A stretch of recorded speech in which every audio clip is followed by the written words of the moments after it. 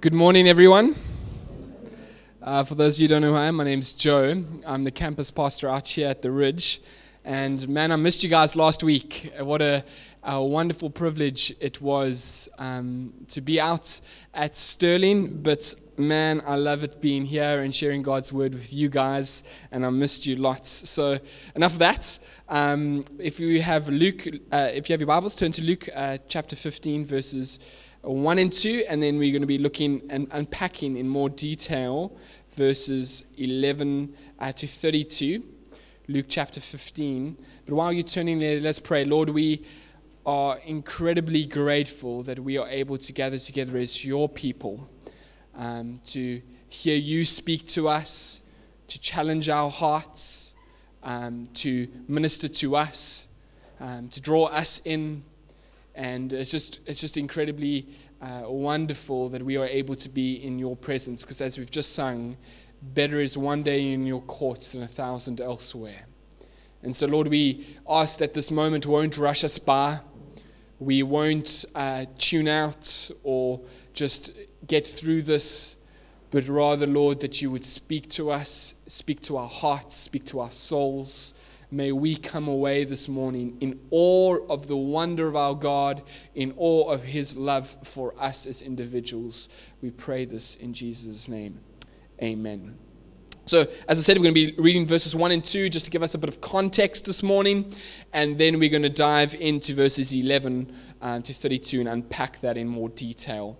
Verse 1 and 2 says this: Now the tax collectors and sinners were all drawing near to him. That's drawing near to Jesus. And the Pharisees and scribes grumbled, saying, This man receives sinners and eats with them. So at the beginning of this passage, we find ourselves with two different groups of people.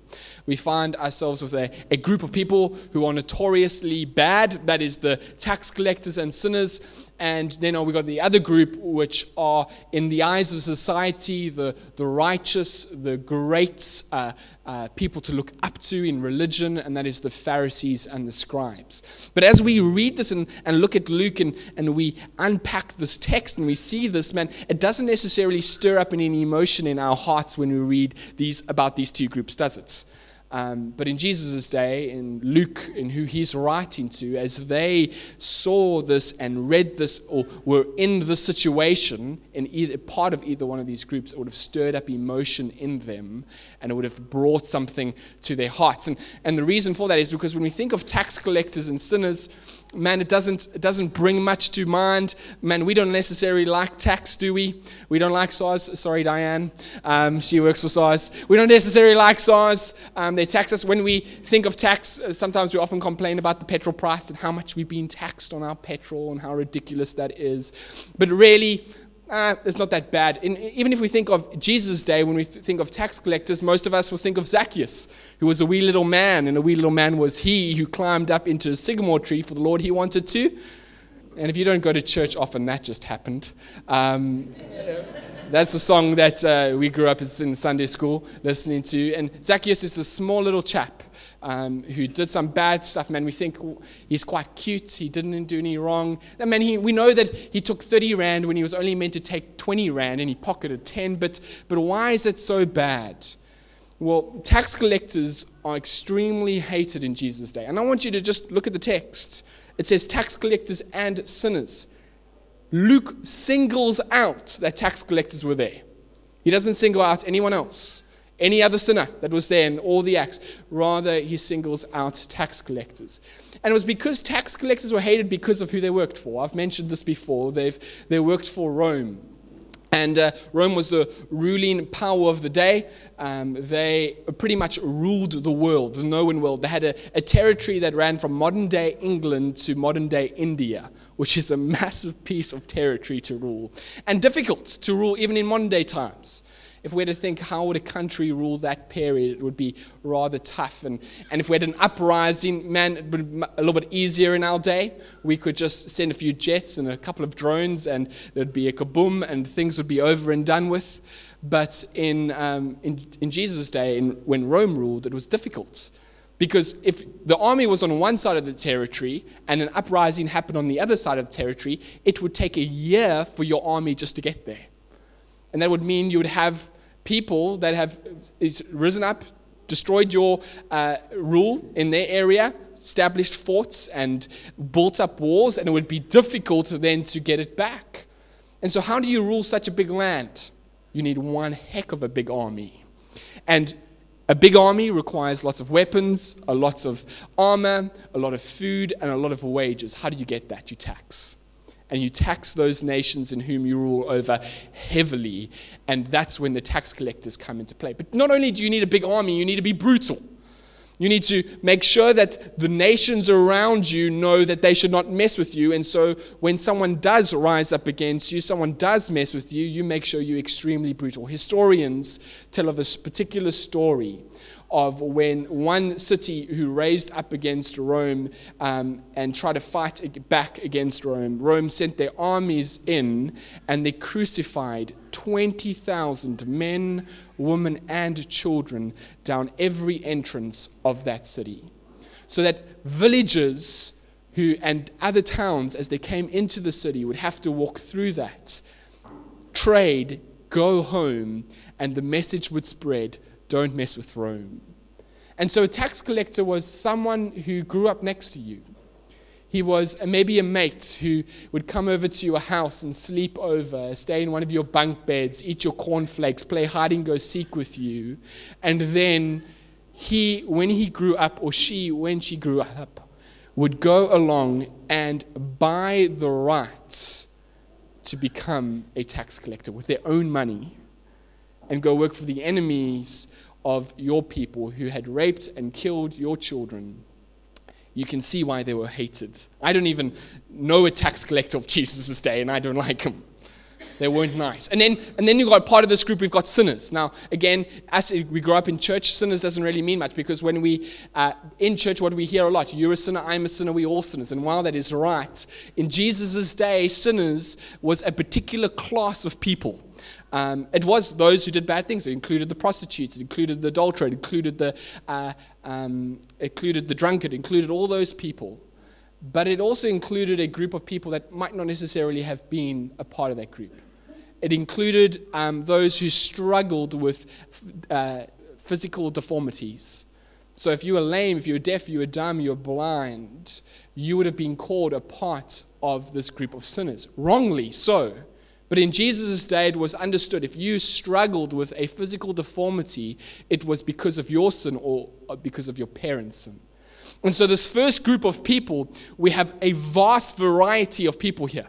We have the notorious worst of the worst tax collectors. We have prostitutes. We have drunkards. We have people that just don't go to church or to the temple. We have those who might be good people but are deformed. That is the one group, outcast by society. Then the other group over here is the religious elites, the Pharisees and the scribes. Now, the Pharisees, to become a Pharisee, you had to be pretty hardcore.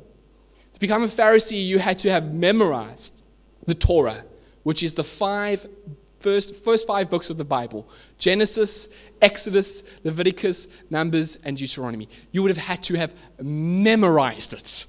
And let me say that again. You had to memorize those first five books. Now, it's an honest, open space here. Let's be honest. It's a safe place to hear.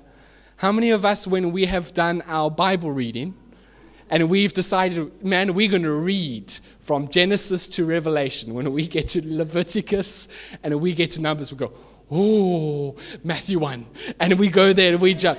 Yeah, I know it, because I've done it before. This is difficult. Let's just go to the Gospels. And we start there. These guys are hardcore. They pray more than you and I pray. They fasted more than you and I fast. They were extremely strict when keeping God's law. Man, I just think of the Sabbath. You must not work on the Sabbath. They took that so seriously. They said, what does working look like? Man, we shouldn't walk a certain distance on a day. And they would literally count their steps on a Sabbath to make sure that they did not go over that number. They were hardcore. You might have a "What Will Jesus Do" bracelet. Every shirt you own might have Jesus written on it. These guys are far more hardcore than us. But having said that, this group of men were extremely self-righteous. extremely self-righteous. They thought they were the greatest thing since sliced bread. I don't know if I'm sure they had sliced bread back then. They had the greatest thing since sliced bread. And man, they thought they were great. And that's problematic. Now, have that in mind as we read this text, because this group is grumbling that this group, the sinners, are coming closer to Christ. That he's preaching hope to them, that he's preaching the gospel, that he's preaching the kingdom to them, and they are grumbling and upset. And it's with this in mind that Jesus tells the parable that we're going to look at. Let's look at verse 11. It says this. So how I'm going to do it is I'm going to read, and then I'm going to stop, and we're going to chat a bit, and then I'll read some more, stop, etc., etc. Verse 11, it says this. And he said that there was a man who had 2 sons. And the younger of them said to his father, "Father, give me the share of property that is coming to me." And he divided his property between them. Not many days later, the younger son gathered all he had and took a journey into a far country. And there he squandered his property in reckless living. And when he had spent everything, a severe famine arose in that country, and he began to be in need. So he went and hired himself out to one of the citizens of that country, who sent him into his fields to feed pigs. And he was longing to be fed with the pods that the pigs ate, and no one gave him anything. Let's stop there. So what we have is an extremely confident young man, like most young men are. Extremely confident. He feels that he knows what life is all about. He knows how life should be lived. He knows how life should be enjoyed. He knows what things should be done, but only if he had the finances to do it all, to live the way he wanted. And so what he would do is he would go to his father and say, "Give me the inheritance I would receive when you died, so that I might go and live this particular life." Now, it doesn't say so in the text, but as a father, I can only imagine this conversation happened a number of times. That this young man came to his dad and said, "Give me my inheritance." And his father said, "No." And he said, "Give it to me." And he said, "No." And a few days later, "Give it to me," and no. And after a while, after having his ear chewed off, he said, "Yes." But I want you to notice here the gracious love of the father to this younger son. Extremely gracious.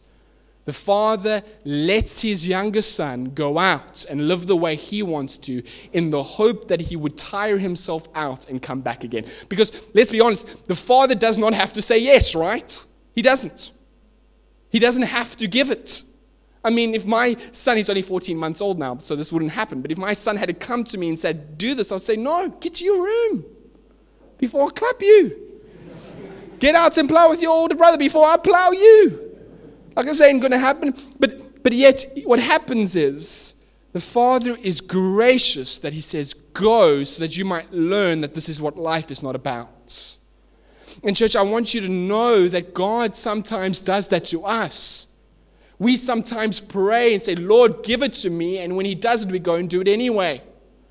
We sometimes go after things we know we shouldn't, but do it because we want it. And God graciously, in his sovereignty, allows us to go and do it so that we might realize that that's what life is not about.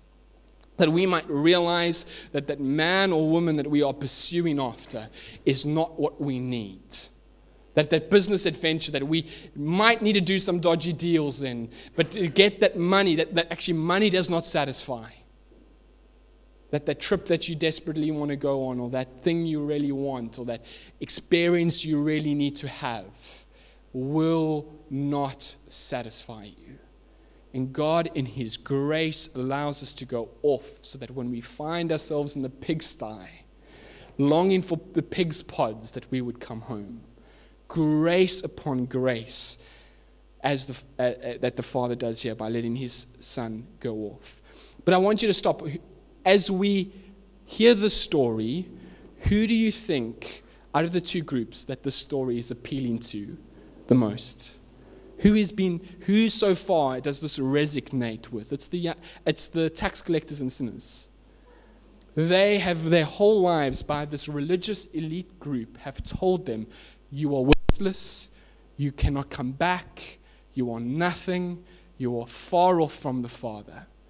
And as they hear the story, they realize that they find themselves in a similar place. And they are probably asking themselves the question, how do I, like this younger son, restore myself? What is the retribution that needs to happen to me so that I might come back to the Father? And so keep that in mind as we read this, because Jesus is going to give us some indication on how that happens. Let's read in verse 17. He says this, but when he came to himself, he said, how many of my father's hired servants have more than enough bread, but I perish here with hunger? I will rise and go to my father, and I will say to him, Father, I have sinned against heaven and before you. I am no longer worthy to be called your son. Treat me as one of your hired servants. And he arose and came to his fathers. There's two things that take place here that every person has done, either intentionally or unintentionally, to become a Christian, to be restored to the Father. And the first one is that he came to himself. The first thing that the son needs to realize, that his problem started the moment he left the home and went off to that faraway country.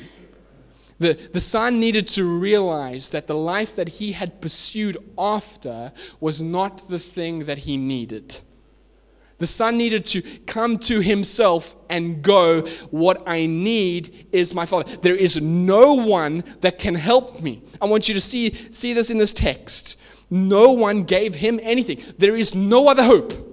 No one is willing to help. There is no other way except to go back to the Father. And we need to realize that the Jesus coming to Christ is the only way in which we can find help. Is the only way in which we can be restored.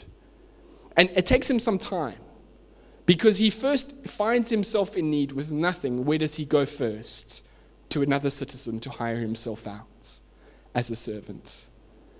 And it's only then does he come to the realization, what I need is not somebody else. What I need is not help from this person or that person, but what I need is the help of the Father. Now, friends, I want you to know that I cannot help you. No one else in this room can help you. The only help that you can find is at the Father's house. Only help you can find is with the Father, and the only way that you can get there is through the Son, Jesus Christ. The second thing that we see here is that he had to go. Now that might seem silly, but he had to turn and go. And there's a difference here between a knowledge of realizing it and an actual going. I think many of us realize that we might need help, but we don't yet go. We need to turn away and go. And this is the image of repentance. And this is what repentance is. It's a turning away of the old self, leaving it behind, and heading towards the Father. That's what it is. You need to let go of the past, the old way, the way that I want, and now realize that that is worthless. But what I need is God, and going towards Him, to live with Him and for Him and by Him. It is a returning. So those are the two ways in which these tax collectors and sinners would have realized the things that they need to do. Now let's carry on reading, because things are about to get a little bit more crazy. Verse 20, and he arose and came to his father, and while he was still a long way off, his father saw him and felt compassion and ran and embraced him and kissed him. And as the son said to him, Father, I have sinned against heaven and before you. I am no longer worthy to be called your son. But the father said to his servants, bring quickly the best robe and put it on him, and put a ring on his hand and shoes on his feet, and bring the fattened calf and kill it, and let us eat and celebrate. For my son was dead and he is alive again. He was lost and is found. And they began to celebrate. This is absolutely scandalous. Absolutely scandalous grace. Man, just think about it. What has the son done? He has come to his father, young in age, thinks he knows what life is about, says, give me my inheritance, which you would have given to me, which I would have received when you died. Essentially, you are dead to me. I don't want to see you again. Takes all that is not his, but his father's, goes into another country, lives a reckless life, brings dishonor to his father's name, dishonor to the family name, loses it all, finds himself in a pigsty, and slithers back home. And what does the father do? He sees him a long way off. Now, the text doesn't say it, but it alludes to it, that the father had been looking and longing for his son to come home. Far in a distance, he notices him. We don't know how long this period has been. It could be months, it could have been years. But the father has been looking at each moment and praying daily that his son will come home, and notices him in a distance far away. He's been looking and longing for him to come home. Friends, the father's longing for you to come home, desiring that you would come back to him, though you have drifted far from him, that you might come home. And what does the father do when he sees him? He doesn't cross his arms. So let's hear the story now. He better come and apologize. Let's get it straight. How he's going to live. He better have one heck of a story lined up and getting cross and ready, sitting on the porch. What are you doing here? No, the father runs. And again, that doesn't stir up emotion in us, but in Jesus' day, men did not run. It was undignified. But there's so much love and compassion that is being built up in this father's heart for the son that is coming home, that dignity goes out the window. Man, he loves him. So he sprints, he runs down, and he embraces and kisses him. Where has the son been? In a pigsty, with no hope. Nothing. He hasn't washed. He's not clean. And Jews and pigs, they're just not a good combination. But he does not care how his son is. He does not care that his son is unclean. He does not care that he's smelly and stinky. No, he's home, so he embraces and kisses him all over. What does the son do? He breaks out into a speech. Now, we've all done this when we are in trouble, and we know we're in trouble, and we've been caught out, but we haven't been caught out yet, hey? We start to prepare a speech. I know when I was a young kid, when I was in trouble, and I know I've been bust. I've broken a window, I've done something, played with a ball in the house, though my mother said I shouldn't, and she's not home yet, but there's no way of repairing it and fixing it up. Man, I get my speech straight. It wasn't me. It was the dog. It was the friend. I swear I was just walking through the house, and the wind came through and blew over the vase. We come up with a story. Here the son has prepared his speech, and he gets there, and he comes to you and says, I've sinned against you and against heaven, and I'm not worthy to be your son. And before he can ask to be a hired servant, the father hears enough and cuts it off. Not listening to that rubbish. Get him a cloak, get him a gown, get him a cloak. Let's cover him up. Get him a ring for his finger. Let's kill the fattened calf because we're going to celebrate. Absolutely scandalous. And what I love about this is that the father does not allow retribution to take place. He doesn't. He takes it upon himself. He doesn't say to his son, "Yeah, you're right. You took what is yours and you squandered it. Now become a servant. Work for a few years. Earn your right back." He doesn't allow the younger son, though he has been foolish and disrespectful, to take any punishment upon himself. None whatsoever. The father takes it upon himself. Go get my ring and put it on his finger to symbolize his authority and sonship. Go get my cloak and put it on him because that symbolizes cleanliness. My cleanliness for him. Go get my shoes, go get my fattened calf, and go and kill it for him. And friends, this is the wonder of the gospel, is that the call of the Father is to come back, but there is no retribution in which you have to take. Why? Because the cost has already been paid for. Isn't that wonderful? Man, there was a great cost. Great retribution took place. It was with the Father sending his Son to die for you. take the punishment, great death, great price, but you had to take none of it. All you have to do is simply believe in Jesus Christ, and the price has been paid, and you'll be accepted in, not as a hired servant, not as one that has to work hard, no, but as a son and daughter, clean, and there would be a party. And the call from the Father is to come. And when you do, there is a promise of celebration, absolute joy. The Father longs for you to come home. If God could long for Paul, also known as Saul, to come to know Christ, he will long for you to do it. Now, if you don't know much about Scripture, there was this guy named Paul, also known as Saul. Saul was, before he became a Christian, was one of the biggest persecutors of the church. Acts 8 talks about how Paul was ravaging the early church. He had spread the church far and wide. He had killed, he had imprisoned many Christians. And on his way to Damascus, God reveals himself to him miraculously that Paul gets saved and comes to know Christ. But Paul says these incredible words in Galatians 1 verse 16, he says that God was pleased to reveal his Son to me.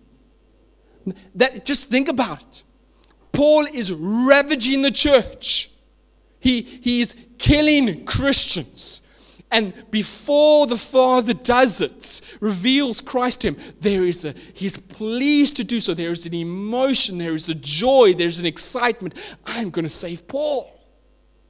Man, how much more does the Father want you to come? How much more will he rejoice at you coming home?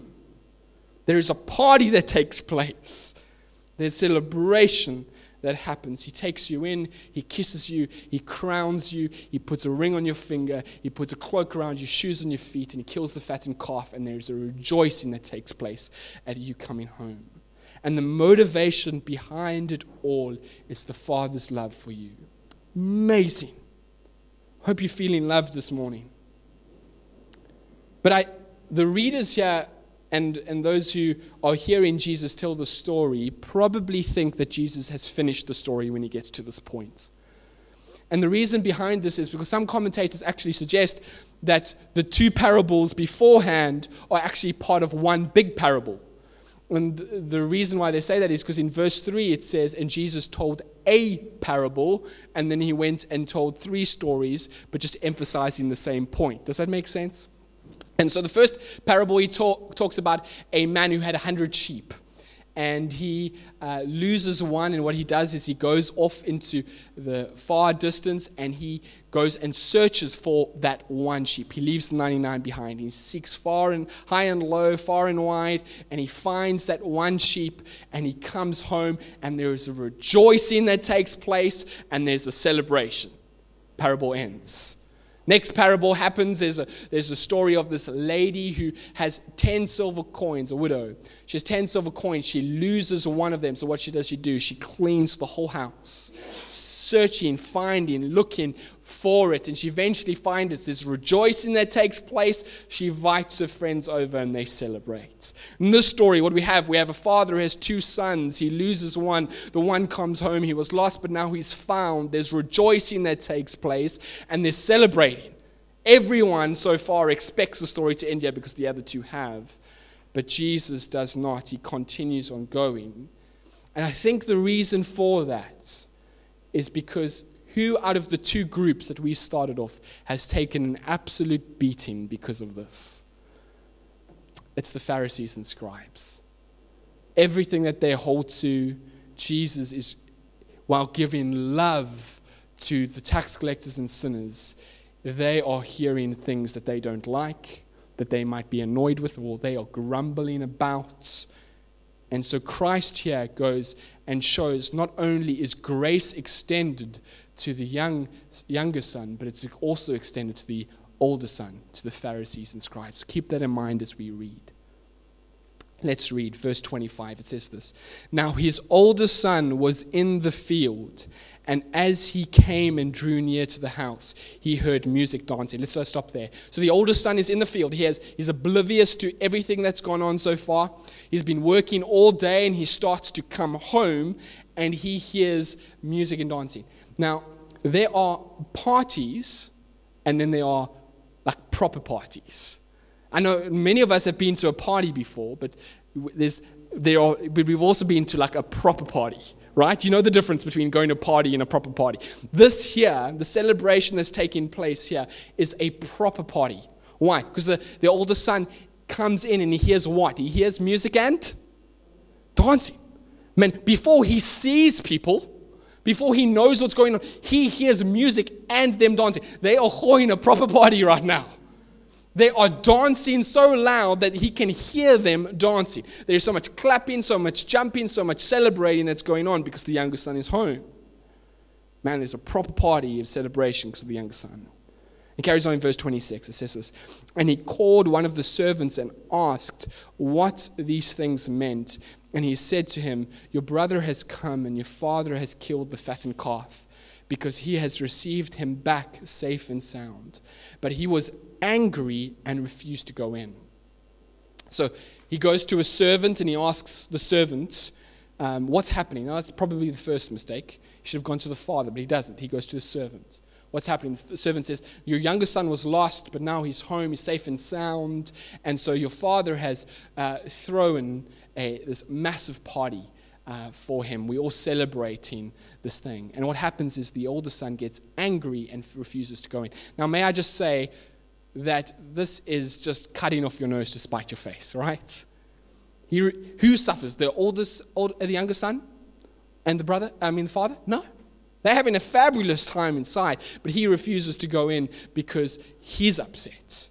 And so he doesn't enjoy himself. But there's a warning here for us.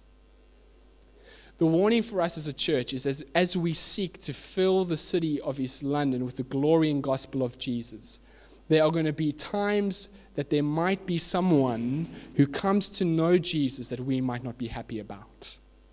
And you might say, Joe, that's ridiculous. Of course we would be happy with everyone coming to know Christ. But again, I want you to put yourself in the younger brother's shoes. He has a younger brother that's come home. We think celebrate. But he has been hurt, has he not? When it's not only the father who has been rejected here, but the younger son as well. He had a brother who he grew up with, who he played with, who played hide and go seek with, kicked the ball around with. Man, they would have had a lot of play fighting and a lot of real fighting. There would have been this bond that only two brothers can have. And yet when his younger brother goes, he does not only say to his father, you are dead to me, but he also says to the older son, you are dead to me as well. When he leaves and takes an inheritance, the oldest brother's finances would have been affected. Ultimately, what he would have inherited would have been belittled and made smaller because of the younger son. The name that the younger son destroyed in his reckless living, the family name was his family name. And so the older son is not happy that his younger son is back, and you can understand why. He's bitter and he is angry and refuses to go in. And there might be someone you've done business with that has taken you to the cleaners. They've left your family with absolutely nothing. And now they've lost everything and they come to know Christ. There is a danger that you might be bitter, but the call of the gospel is to rejoice. It might be an ex-spouse, someone who had multiple affairs, left you brokenhearted, and also your children brokenhearted. They might come to know Christ. The danger is that you might become bitter, but the call of the gospel is that you need to rejoice. Why? Because bitterness leaves you outside the party. Bitterness and anger means you do not get to experience all that the Father has for you. That's just what it does. But the call is to forgive and move on so that you might come inside like a younger brother and be a part where the Father is and rejoice in all that He has for you. Man, we miss out so much because of bitterness and unforgiveness. Leave it alone and come inside and enjoy the Father. But I want to also point out here the incredible love of the Father. So let's move on. And he refused to go in, and his father came out and entreated him. Verse 29. And he answered his father, said, look, these many years I have served you. The word there is slaved. I have slaved for you. I have never disobeyed your commandments. Probably a lie. Yet you never gave me a young goat that I might celebrate with my friends. But when the son of yours came, who has devoured your property with prostitutes, you killed the fattened calf for him. And he said to him, son, you are always with me, and all that is mine is yours. It was fitting to celebrate and be glad. For this your brother was dead and is alive. He was lost and is found. It would have been understandable if the father forgot about his older son, wouldn't it? His younger son, who's been gone for months, if not years, has come home. He thought he was potentially dead and is now alive. He's come back home. There's sonship again. There's reunion that's happened. There's a big party that is happening inside. There's steak. There's music. There's dancing that's so loud you can hear it outside. It would have been understandable just for a moment that if the father forgot about his older son who has been with him the whole time. But I want you to notice that the father's eyes aren't only looking far out in the distance to see where his younger son is, but also just outside the house for where his older son is. He has looked out of a window, he has looked out of a door, and he notices that the older son is there, not inside, not enjoying it. So what does he do? He goes to him and he entreats him, come in. Begs him, pleads with him. He doesn't just say, man, if you don't want to come inside, fine. Stop. When you're done pouting, come inside. We're having a fun time. He doesn't do that. The father's just so gracious that he extends love to this younger son. Come in. There's something that's happening inside. And again, there's a warning for us as we want to see the city of East London filled with the gospel and glory of Jesus Christ, is that we might celebrate at the coming home, and rightfully so, of the younger sons or daughters, of the prostitutes and drug addicts and adulterers all coming to know Christ. Man, that is glorious and we should rejoice. But the danger is, and often it happens in church, that we celebrate that those who are far off come to know Christ, but those who are just outside, we can be judgmental to them. Because they're self-righteous, they think they're great, they think they're the best, and so we can be judgmental and not extend grace to them. But that's not the Father's heart. Church, the Father's heart is even towards those who think there's nothing wrong, who think they've served well, never broken a commandment, slaved. The Father's heart is for them to come inside. Because I want you to notice that they aren't inside. Simple, but they aren't inside. They aren't enjoying what the Father has to say. They're just not. They're not far off like the younger son. But man, they're not enjoying what the Father has to say. But he entreats them in. And so we should as well entreat them to come and enjoy all that the Father has. But look at the older son. The older son makes the most ridiculous request in verse 29. He says, yet you never gave me a young goat. He asks for a goat. I mean, he didn't say boat. He didn't say, like, can you give me a yacht? He says, can you give me a goat? Now, a goat. That's what he wants.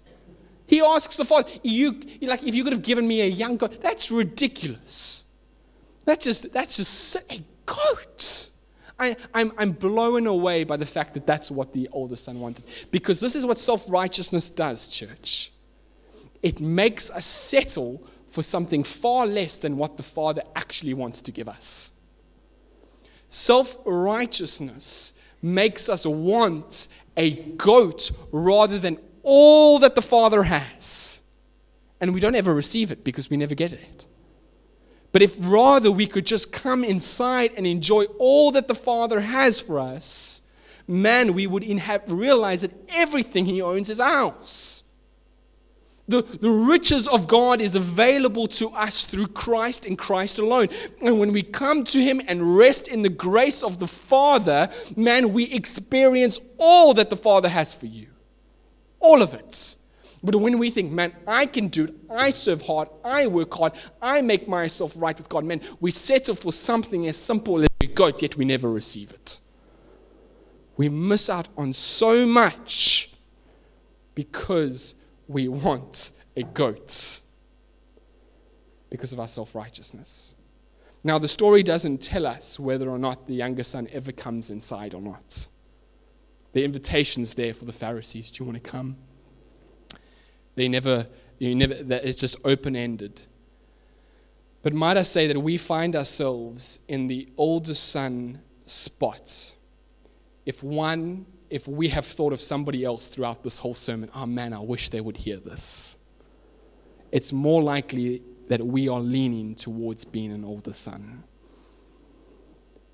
We're an older son when we think that I am right with God and I will one day get into heaven because of what I have done, not because of what Christ has done. Man, we are so close to being inside and enjoying what God has to do for us and wants for us. But we miss it because we think we can do it. It's absolutely scandalous grace by the Father. We're going to go over to communion now, but the Father gives us grace towards those who have lived a life of license the way they want to. He calls them in. But He also calls in those who think, man, I am great, I have done enough, I am good enough. He calls them in as well. And whether you are a Christian, you would have found yourself in one of two of those categories before you came to know Christ. And the call of the Father was to come in. And so as we partake of this communion, I want you to remember the scandalous grace of the Father's love towards you. Man, if you know Christ, He has extended love to you because once you were far off, or once you were near, realizing and thinking you deserve to be in. But here He's called you in because of the blood of Jesus Christ shed for you. And maybe you are not Christian this morning. And I want to encourage you as these elements are handed out, don't partake of it yet.